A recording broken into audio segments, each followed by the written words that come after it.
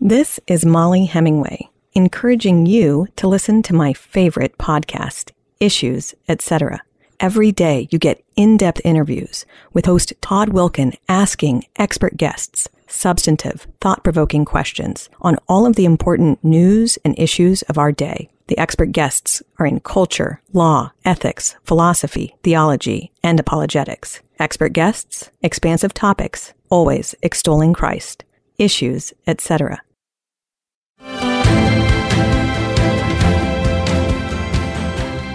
The New Left has consistently been anti-humane since the 1960s, and I think they want so deeply to remake the human person in their image that they're willing to run over acres and acres of bodies to get there. You wouldn't tell someone in 1860s US who's fighting for abolition, oh, don't be a culture warrior. No, you'd say that's great. It's good that we should be fighting against the abomination of slavery. But in the same way, you also wouldn't want them to ignore spiritual reality only for the sake of anything political. One of the things that is perhaps becoming more and more obvious in our contemporary context is an awful lot of people who have perhaps sat in church every Sunday of their lives do not always know what God considers pleasing. So our prayer for Israel is not only that the war that is currently ravaging that region would come to an end, but we pray that their war against the Messiah would be brought to an end so that they can be grafted back into the olive tree that they were broken off of because of their unbelief. Colorado trumpet players love Issues, etc.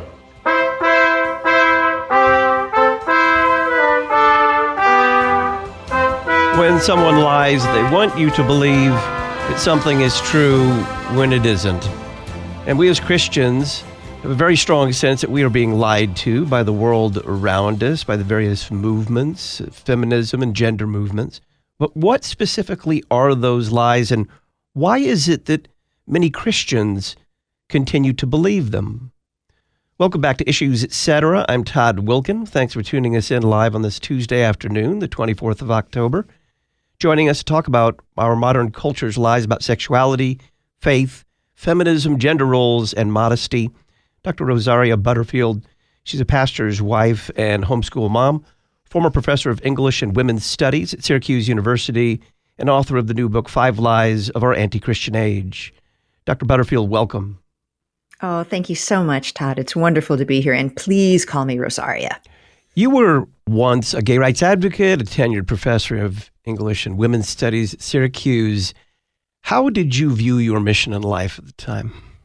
Right. Well, I believed in my mission in life. That's part of my downfall, as I've always been a true believer. It's just that the object of my belief wasn't always what it should be and what is good for me and for the world. But I believed that feminism was a worldview that was a meta-narrative, if you will, that it would solve really all of the problems of the world. And that as a lesbian, I believed that I was engaged in a much cleaner and more moral way of sexual expression. And I don't know what to say except for that I really just believed not just that I was on the right side of history, because I don't even know what that expression means. It seems so crass, really, but that what I was doing was good for the world and for myself. You say that feminism was your worldview and it was your religion. What do you mean? Yeah, it gave me a team and a cause. I was raised by a feminist. My mom was a very strong feminist, and while her undiagnosed mental health issues were in so many ways the plague of my childhood and young adulthood, becoming a feminist and a strong feminist in my later adult life, and even my young adult life, gave me a way of connecting with my own past. But it also gave me, as I said, a team and a cause. It gave me a sense of belonging to a group of people who were doing good things, I believed, in the world, and it gave me an objective to strive for. What is intersectionality, and how is this tool often used? Yeah, intersectionality is an analytical tool that came of age in the 90s. So really, I kind of coterminous with my own time at a university. Basically, what it believes is that the problem that ails the world is that power is unequally distributed. So any kind of hierarchy is ultimately a form of abuse. And what intersectionality seeks to do is to reimplot power so that the margin becomes the center. Basically, what that looks like is this. The more marginalized statuses you might have in the world, let's say that you're a Black, incarcerated, transgender, lesbian. That's 4, I think. That would give you significantly more power to speak and value in speaking than the white male lawyer who lives across the street. So it understands problems not as the result of sin and disobedience to God, but rather as just simply a very simple power differential that needs to be reimplanted in order for people to be treated well. And so what ultimately happens, and we've seen it, is that the value of your words, even the virtue of your words, are determined by how many victim statuses you can marshal. And no one can argue with you about whether you are a victim, because all of this is based on your ability to self-ID, to identify who you are, and to have everyone around you pretty much bow to that.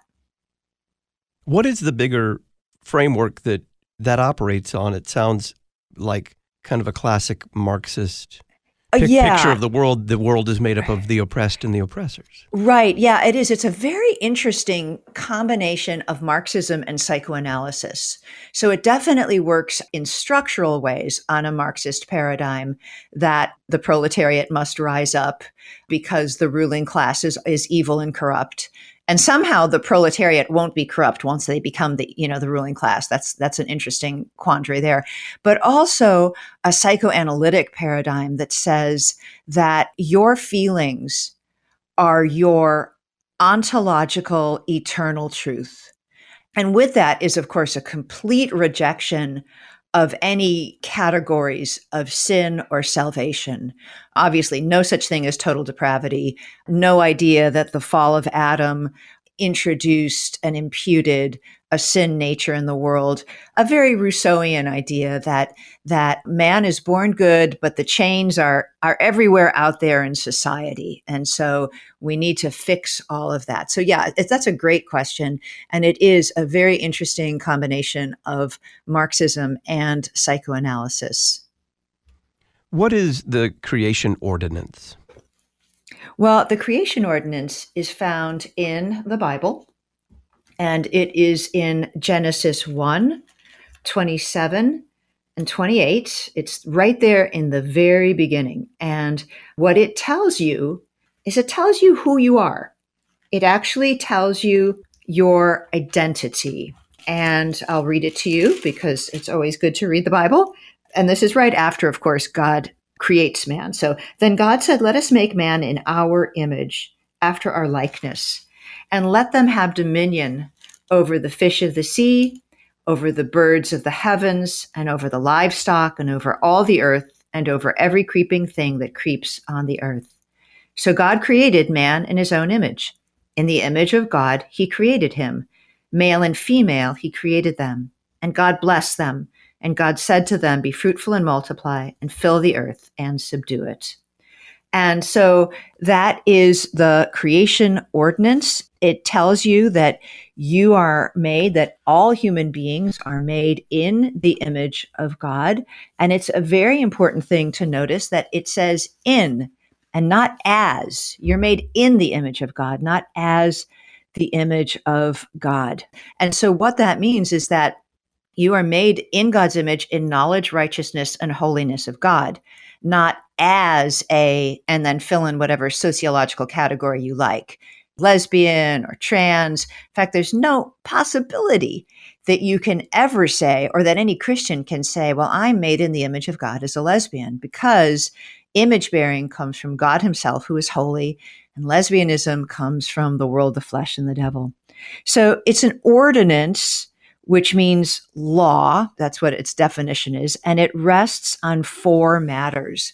The first is understanding that it is authoritative. And the second is that it's relational and noble. Man made in God's image, man and woman made for one another. And then the third is that it establishes a gender binary. And a binary is an entity with 2 portions that make up one whole. A gender binary means that humanity is one entity that exists in one of 2 parts, male and female. And male and female are eternal categories. So you will be male and female either in the eternity and the terror of hell or in the New Jerusalem. And then finally, it is an ordinance because God is not some kind of like wacky engineer that creates a bridge to nowhere. He creates a pattern with a purpose, and it reveals the rules and jobs given to Adam and Eve before the fall, marriage between one man and one woman that features the life-giving blessing of children, and work that requires stewarding the earth. And that has not changed. That is, in fact, what image bearing meant in the garden is what image bearing means for every human being today, not just Christians. And part of how we know that as Christians, though, is that the seeds of the gospel are in the garden. So no Adam, no Christ. You can't be simply a New Testament Christian because what it means to be a saved person, what it means to have your sins forgiven, what it means to be ransomed, what it means to be justified and sanctified and adopted, and eventually in the new heaven to be glorified. All of that has its meaning by its anchor in the Old Testament. And so that actually, I mean, you didn't ask me this, but I'm just going to jump into this if you don't mind, Todd. One of the things that sometimes people ask me is, why in the world did you write this book? And the reason I wrote the book is simply because I think that idea of the seeds of the gospel are in the garden is really lost on people. And often I will hear, especially broad and progressive evangelicals say, come on, Rosaria, lighten up. Why can't we just major on the majors? To which I respond, because we can't agree on what the majors are anymore. If you abandon the Old Testament, you lose your ability to major on the majors. How does the Apostle Paul describe the tragic exchanges in Romans chapter 1? Yeah, that's really key to the things that we're going to be talking about. So I think it would help, again, if we would just open our Bibles to Romans 1. And what you're going to find, especially in 22 to 27, it is an interesting thing. It didn't hit me the first time, or maybe the first 10 times I read it. But the use of that verb exchange happens 3 times. And there are indeed 3 exchanges. So allow me to read this, please. Romans chapter 1, let's start with 21. For although they knew God, they did not honor him as God or give thanks to him, but they became futile in their thinking, and their foolish hearts were darkened. Claiming to be wise, they became fools and exchanged the glory of the immortal God for images resembling mortal man and birds and animals and creeping things.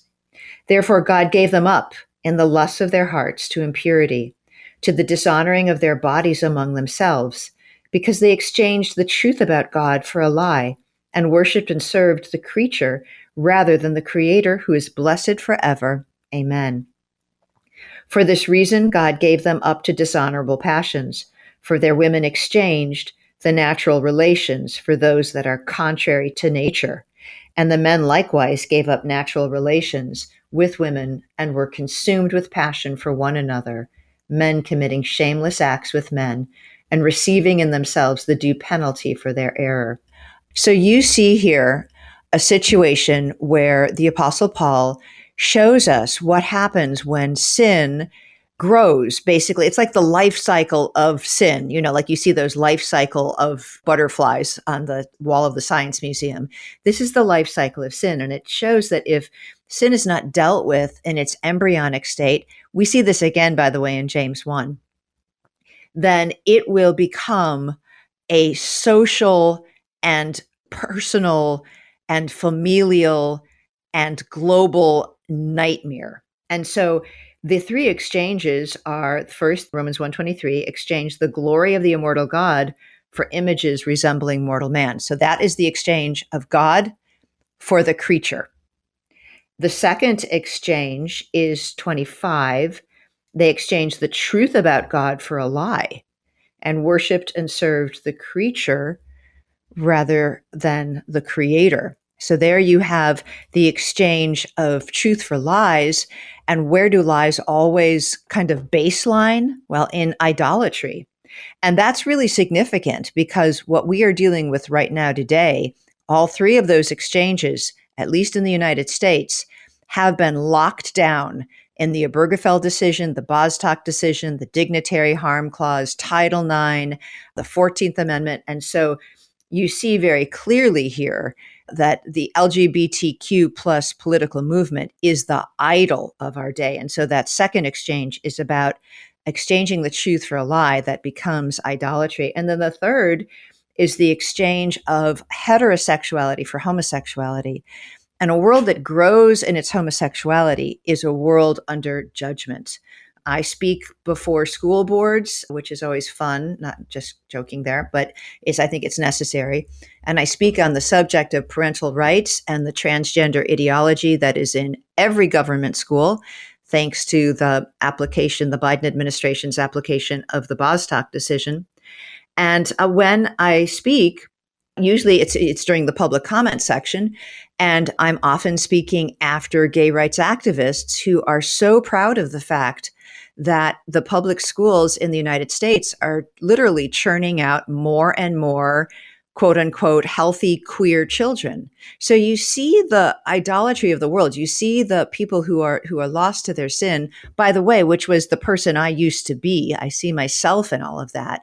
But you see them glorying and celebrating the fact that the world is growing in its homosexuality, which indeed is part of God's judgment upon us. Dr. Rosaria Butterfield is our guest. She's author of the new book, 5 Lies of Our Anti-Christian Age. We're discussing our culture's lies about sexuality, faith, feminism, gender roles, and modesty. On the other side, how do we respond to the first lie, that homosexuality is normal?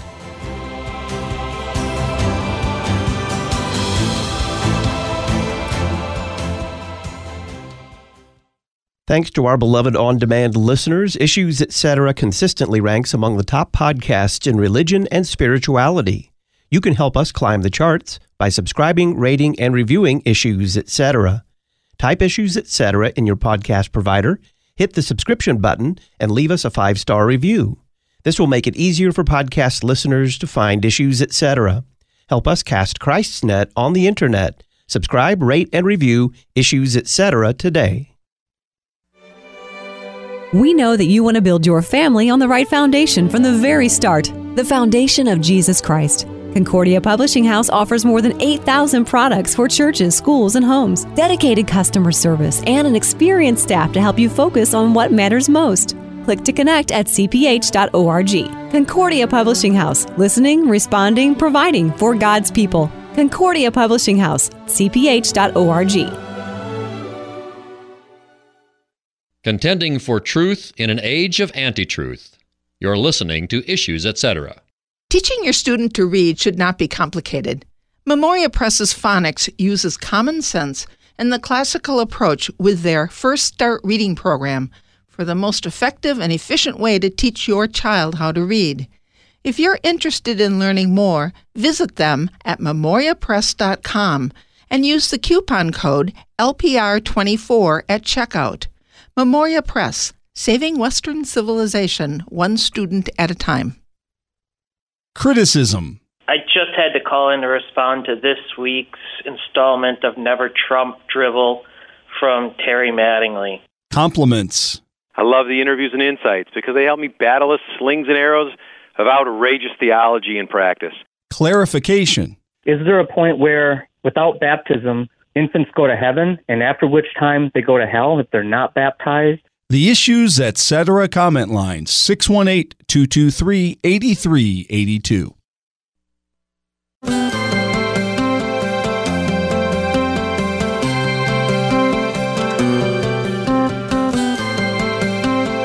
Welcome back to Issues, Etc. I'm Todd Wilken. We're talking about modern culture's lies about sexuality, faith, feminism, gender roles, and modesty. Dr. Rosaria Butterfield is our guest. Rosaria, how do we respond to the first lie that homosexuality is normal? Right. Well, the way the broad evangelical church has responded to it is to say, let's humanize that. Let's try to understand this from the point of view of people who live as gay men and lesbian women. And look, the common grace that I see in the gay rights movement is high. Let's humanize them. Let's just be fine with this. Let's be, as David French would say, let's be pluralists. Let's certainly not press a gospel expectation upon them. And, that's why I think that many, many evangelicals today have just become cowards and traitors, because as someone who lived as a lesbian for a decade of my life and was, central and deeply involved in gay rights and in transgender rights and in dealing with an AIDS crisis in New York that was unlike anything I've ever experienced in my life, I will tell you that it is miserable to be gay. And when you look at especially the consequences of gay sex upon especially gay men, it is awful. And then when you just look at the reality of what it means to be an unbeliever, it is a terrifying way to live without a holy God who created you for a purpose and in whom even the difficulties of life, suffering, have meaning and grace. I mean, that's a terrible way to live. And so the way we should respond as Christians is to know that and to not buy the PR campaign that says, love is love, being gay is great, there's no difference, love has the integrity of the lover. We should actually be Christians. And we should remember John 8:31 and 32 and say, no, if you abide in the truth will set you free. Now, having said that, when you're dealing with a loved one lost in the sin of homosexuality or transgenderism, you want to be a good member of that person's family, which means that it is totally, I think, appropriate to accept that this is where your loved one is for now, but acceptance should not come with approval. And that is a pretty countercultural thing to say at this particular moment in the United States because of, in 2015, the Supreme Court weighed in on the Obergefell decision, which legalized gay marriage in all 50 states. It also included something called a dignitary harm clause. And what that said is that it redefined what legal harm meant. And it said that you are harming a person who identifies in the LGBTQ rainbow coalition if you fail to affirm their identity. And so that explains in part why people are losing their jobs for not using transgender pronouns, or why people are losing their jobs for not putting rainbow flags on their Facebook page or something like that. So what you should do is you should know what the truth is, and you should not be blackmailed by the lies that the LGBTQ plus movement somehow, some way has convinced the world about, and also has convinced many aspects of the visible evangelical church. What is gay Christianity? Gay Christianity is the belief that being gay is immutable, which is actually an attribute of God that is now being used to describe man, which is a sign of idolatry also. It means that you are born gay, that is who you are, and that it is morally neutral. Being born gay is like being born left-handed or red-haired, that there's no moral imperative to this. And furthermore, that you can't change. Greg Johnson, in his book, Still Time to Care, said 99.9% of the time, which, you know what, when anybody pulls out a statistic that ridiculous and doesn't cite his sources, something fishy is going on. But he says people never change. Gay is not something that changes. And so there are different arms, if you will, of gay Christianity. One is called side A, and they are quote unquote affirming. What that means is that they believe that it is necessary and good for people who identify as gay to be married and to have all of the rights and privileges of marriage. And then you have a different side, which is side B, and they believe that while homosexuality is, they would call it a disorder, a disordered affection. They wouldn't go so far as to call it a sin, which is what the Bible would call it. They would call it a disordered affection. And they would say, what you need to do is be celibate. Just don't have sex. But now, what's interesting to me about side B, gay Christianity, is many people in the conservative church have falsely understood that movement to be orthodox and conservative because it isn't practicing, or says it's not practicing, a form of sexual engagement. But God says that it is a sin not only to act on that which you desire, that he calls sin, but also to simply desire it. The whole 10th commandment is based on coveting. Coveting is not necessarily, in fact, it's not a physical action. It's a motion of the heart. And so this idea that I'm still gay, you'll always be gay, is just not biblically tenable. What we see in both Romans 1 and James 1 is that you will become who or what you worship. In other words, like the way that a theologian might say it is, might use the word telos. We become the object of our desires.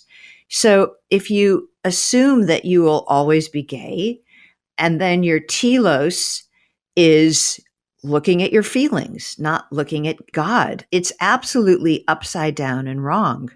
So same-sex desires, just like any other desire that God calls sin, needs to be starved. All right. You need to mortify your desires, and you need to then grow in Christ. And it's a very strange idea that the ontology of your personhood would be rooted in something that God calls sin. It, again, if you go back to the creation ordinance, that makes no sense of all. And I think the only reason that people have been convinced of this is because we have abandoned, we've really failed to understand the Bible as a unified biblical revelation.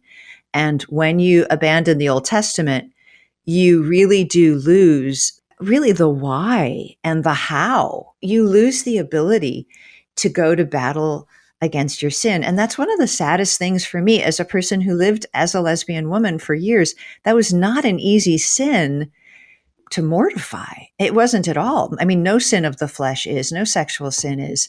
But what I would say is this, one of the most important things a mature Christian can learn to do is how to hate your sin without hating yourself.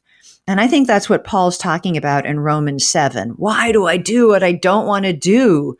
He says, and then he doesn't say, but I can't help it because this is me. He says, no, it's the law of sin in me. And he knows he has to go to war against it. And so do we. But gay Christianity says, no, gay is morally neutral. It's just what you do with it.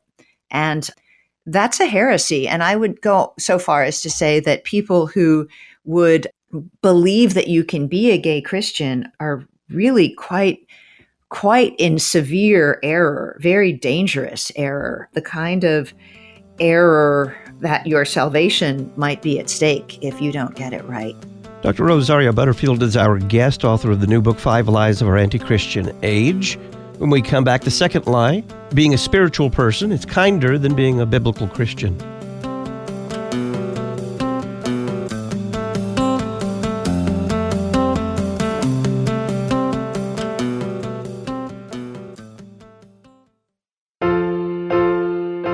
This is Pastor Matthew Harrison, President of the Lutheran Church Missouri Synod. The LCMS operates the second largest parochial school system in the United States. What can you expect from a Lutheran Church Missouri Synod school? There's one race, the human race. And Jesus died for the sins of every man, woman, and child from every land and every nation. Life begins at conception. All life is precious from womb to tomb. and every student, parent, and teacher is created in the very image of God. There's right and wrong, and we know which is which from the Ten Commandments. There are only two sexes, male and female. He created them. Marriage is the lifelong union of one man and one woman. There's such a thing as objective, absolute truth, and it's found in the person and work of Jesus Christ and His Word. To find a Lutheran Church Missouri Synod school near you, visit lcms.org/schools. Where Christianity meets culture, you're listening to Issues, Etc.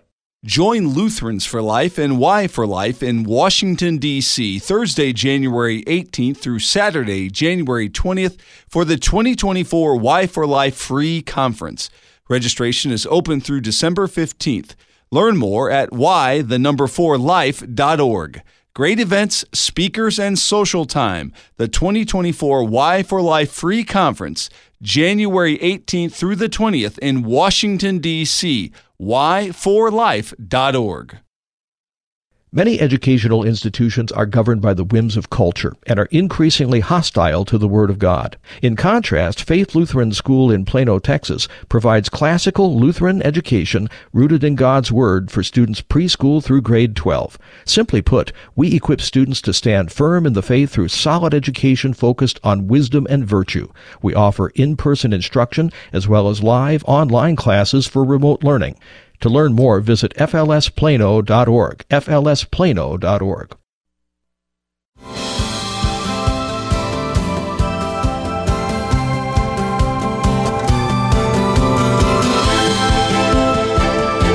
Lutherans for Life equips Lutherans and their neighbors to be gospel-motivated voices for life.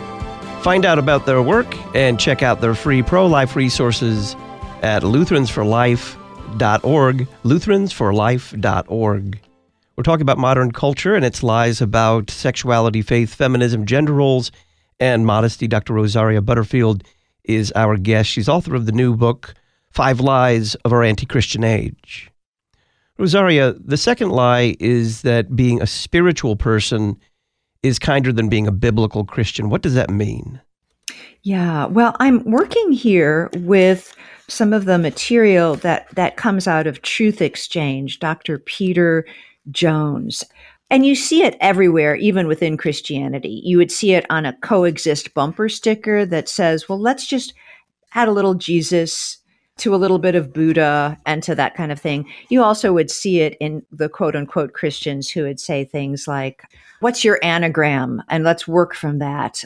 But basically, what you see with pagan spirituality is you see a non-binary spirituality, basically. It says that God and man are one, and we are going to worship and serve the creation as divine, and all distinctions and hierarchies must be eliminated.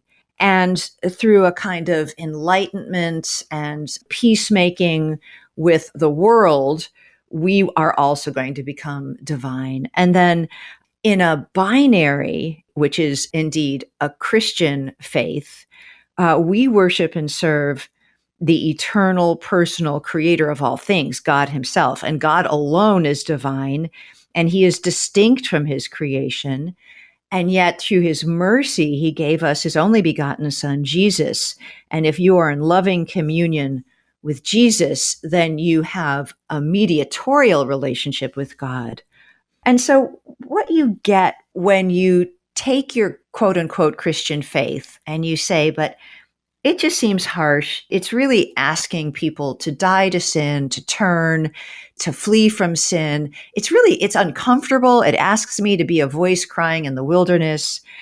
What you see is a really perverted idea of Christianity, which is no Christianity at all. Morality is relativized by any kind of personal or social convention. Honesty means being true to your inner commitments. If it means committing adultery, go for it. Acceptable models of sexuality and family are combined in whatever way people feel makes sense to them. Marriage is, functionally indistinguishable from other forms of sinful cohabitation. And it's just bizarre, but motherhood is literally celebrated in the same breath with abortion on demand. And so biblical faith is meant to set you apart. And if it doesn't, if you aren't set apart from the world, you might be engaging in a kind of paganized Christianity, which is no Christianity at all. We are a set apart people, and God has called us to be holy. And God has also called us to obeying the law of God as a response to our love for God.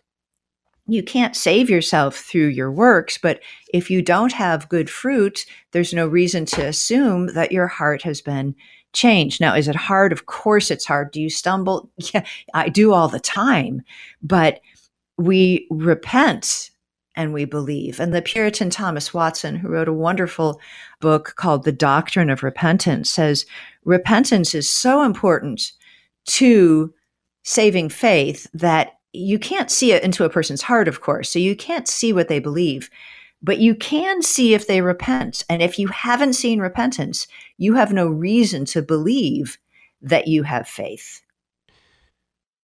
How at the time did you believe yourself to be more merciful than God himself? Yeah. So that's an expression that I would use now, the 61-year-old Rosaria looking back on the 20 to 30-year-old Rosaria.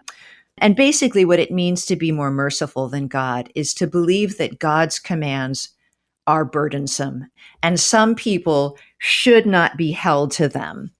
And that's what I believed. And that's what a lot of people believe. That's what Andy Stanley believes, apparently, when he said that some people should be gay married because they just can't bear the commands of God. Well, but the Bible says that God's commands are not burdensome. So if they are burdensome, then that's a big problem. That means that you have a big error in understanding what your reasonable service is in response to the God who died for you. So I would just say that to believe you're more merciful than God is to believe that the commands of God are just too hard for some people. I'm a literature teacher, and I've just finished teaching Dante's Inferno. And it's an interesting thing when Dante, the character, starts out in his journey through hell, followed by his idol poet Virgil, which is so funny. He just feels really sorry for the people who are in hell. I mean, he just feels such pity for them that he swoons and he faints, and Virgil has to pick him up and carry him and get him moving again. And, by the end, as Dante himself learns to grow in his own faith, he stops pitying the souls in hell. And so that's a good word for Christians. You write about reparative therapy for LGBTQ people. What convinced you that this therapy wasn't actually harming people?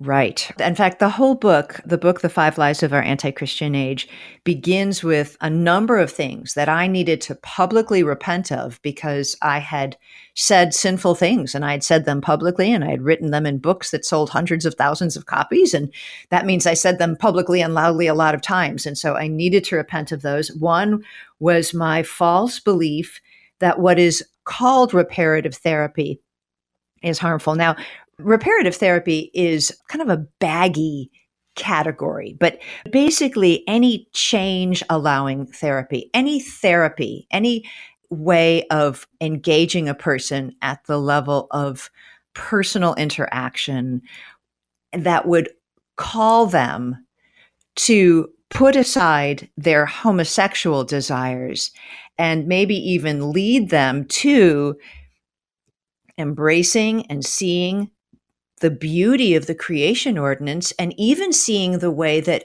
they themselves could be part of that. So that change from a homosexual relationship to living in a heterosexual relationship happily and joyfully and without regret, I would be an example of someone who has experienced that kind of a journey. Now, I did not go to therapy, but my homosexuality was not the cause of trauma. But if it was, I might have needed therapy to help me work through the trauma that was done against me and why my body and my mind were responding to that trauma by adding homosexual sin to my traumatic response. And so there are two things that convinced me that reparative therapy is not harmful and should not be something that Christians should avoid or despise, as I did. One was, sin makes more work for all of us. There are many roads to the sin of homosexuality, and people who are traumatized sexually should not be denied therapy any more than anybody else should. My husband and I have adopted children. Two of the children that we adopted came out of foster care at the age of 16. I have spent so many hours sitting in waiting rooms while children are getting therapy appointments, I could knit whole sweaters in them. And I just thought, how hypocritical of you, Rosaria. Why would you deny counseling for people who need it?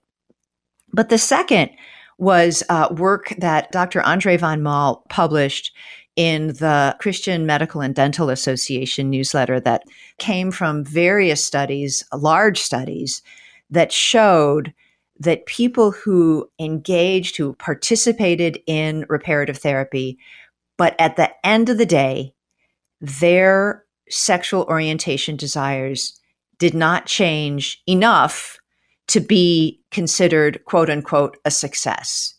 That even those people, when studied, did not say that they were harmed by the therapy. They grew closer to God. They grew closer to the understanding of why God made them men or women, and they weren't harmed by it. And so that was the big deal for me. I always thought that when people were in a therapy and they didn't meet the goals that they wanted, that they would have been harmed in the process. And, I have dear friends who are therapists who just said to me, Rosaria, why were you so stupid? I mean, I have a friend who says, do you realize that most of my clients will have goals for therapy that they won't meet? I mean, they'll meet them a little bit, but they won't check off that box entirely because trauma goes deep, sinful patterns go deep, and it takes a long time.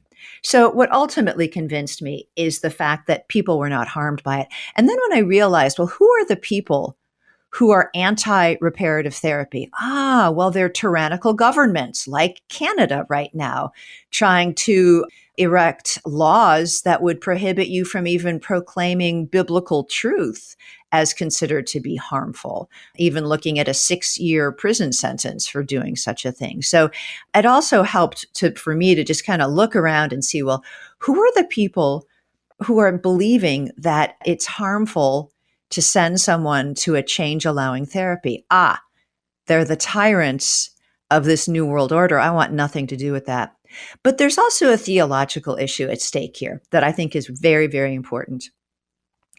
If you are experiencing sinful desires, God does not tell you to pray those desires away. He just doesn't. He doesn't say, please pray to me that I will take away these desires, and then I will take away these desires. That's not how it works.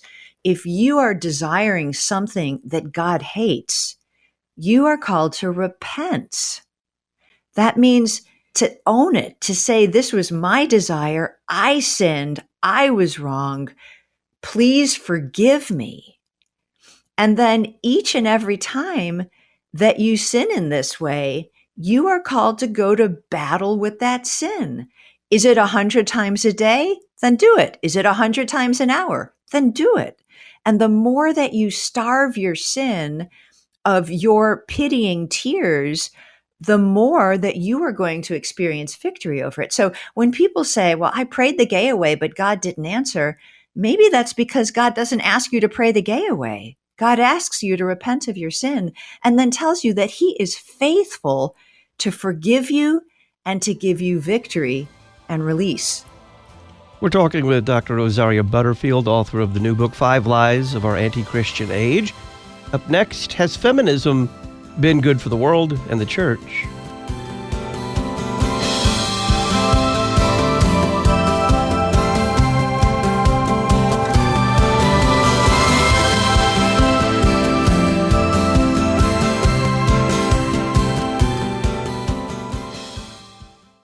The church's music from the 20th century.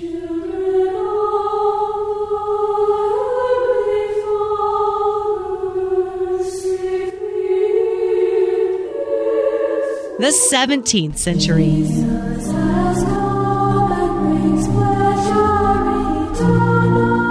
The 11th century.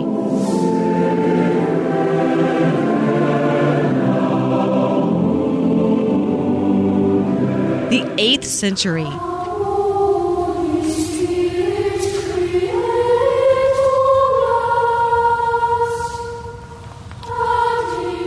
The 4th century.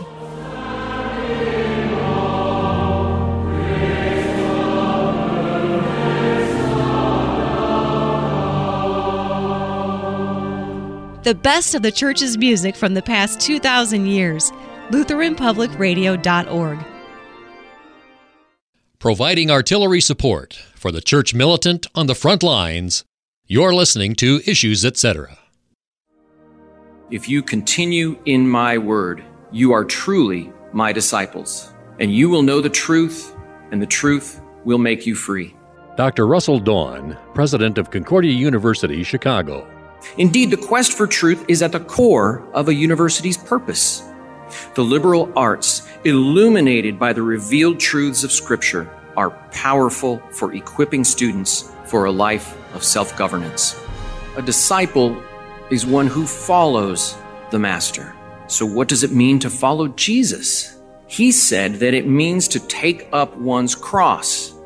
The cross is thus the symbol of dying for others, of dying to self for the sake of serving others. And a life of service is a life well lived. Truth, freedom, vocation. Concordia University, Chicago. cuchicago.edu.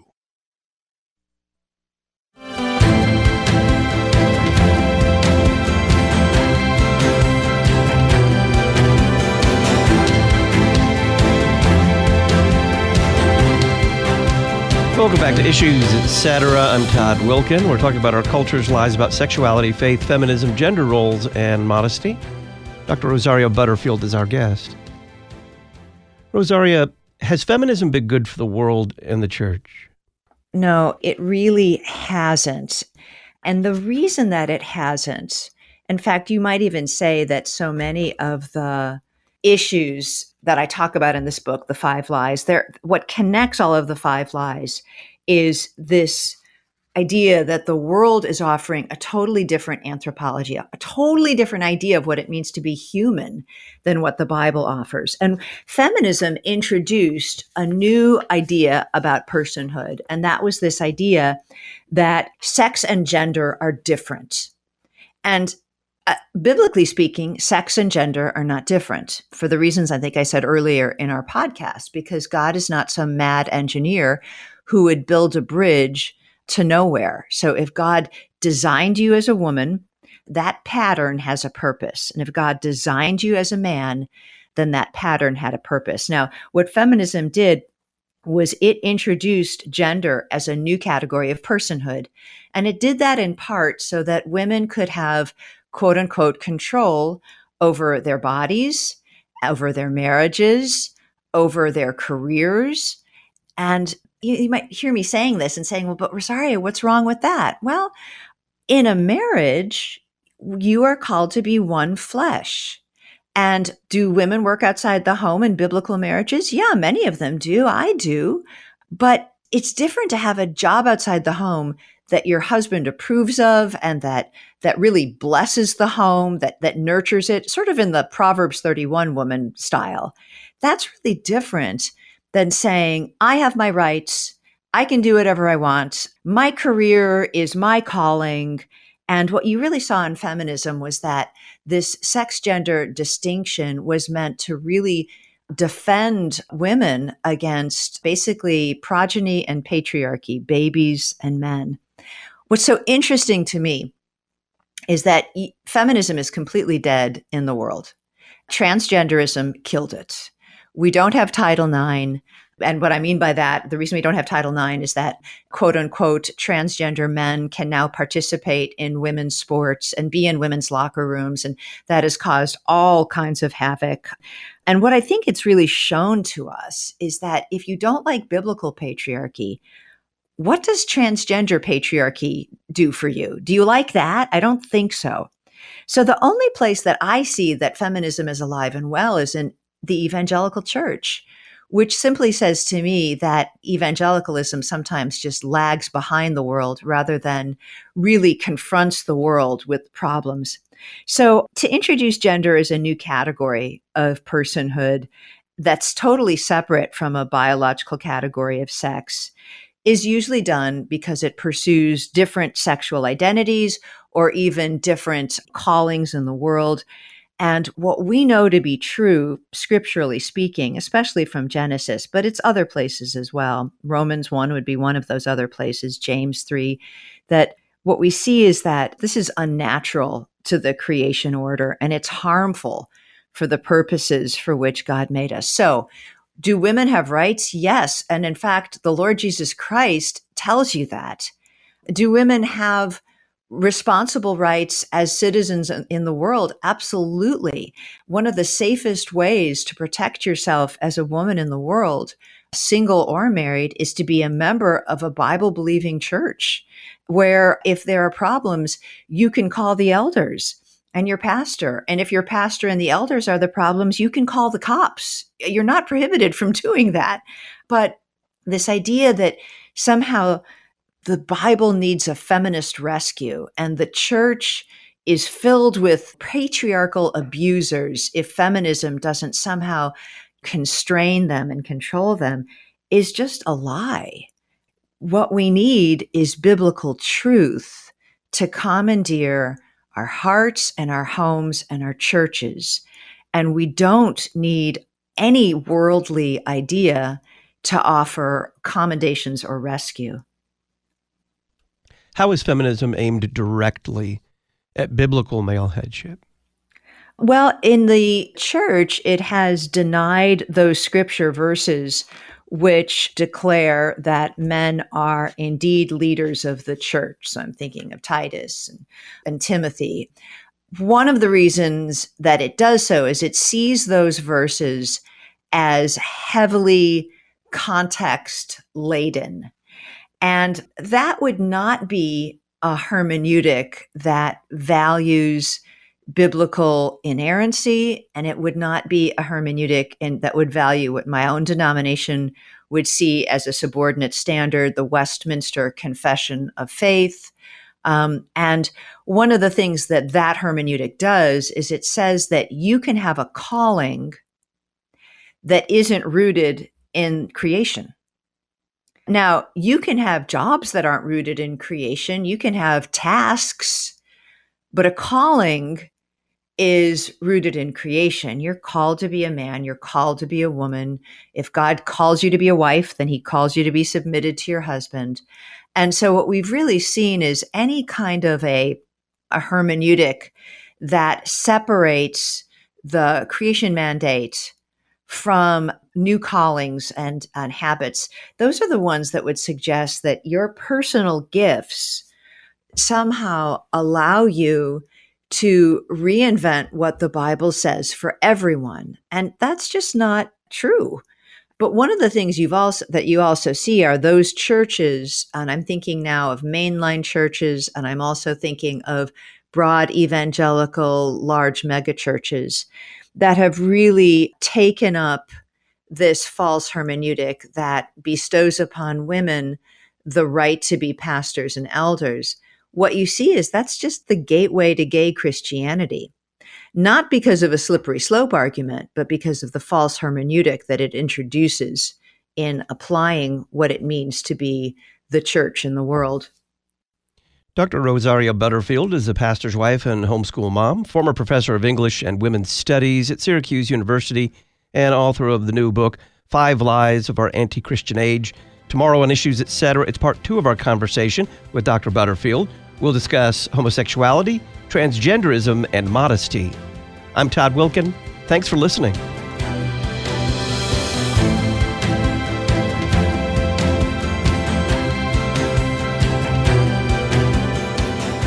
Listen weekday afternoons to Pastor Todd Wilkin and guests on Issues Etc. Issues Etc. is a listener-supported program. Your financial support is vital for the continuation and expansion of this worldwide outreach. Our mailing address, Issues Etc., P.O. Box 83, Collinsville, Illinois, 62234.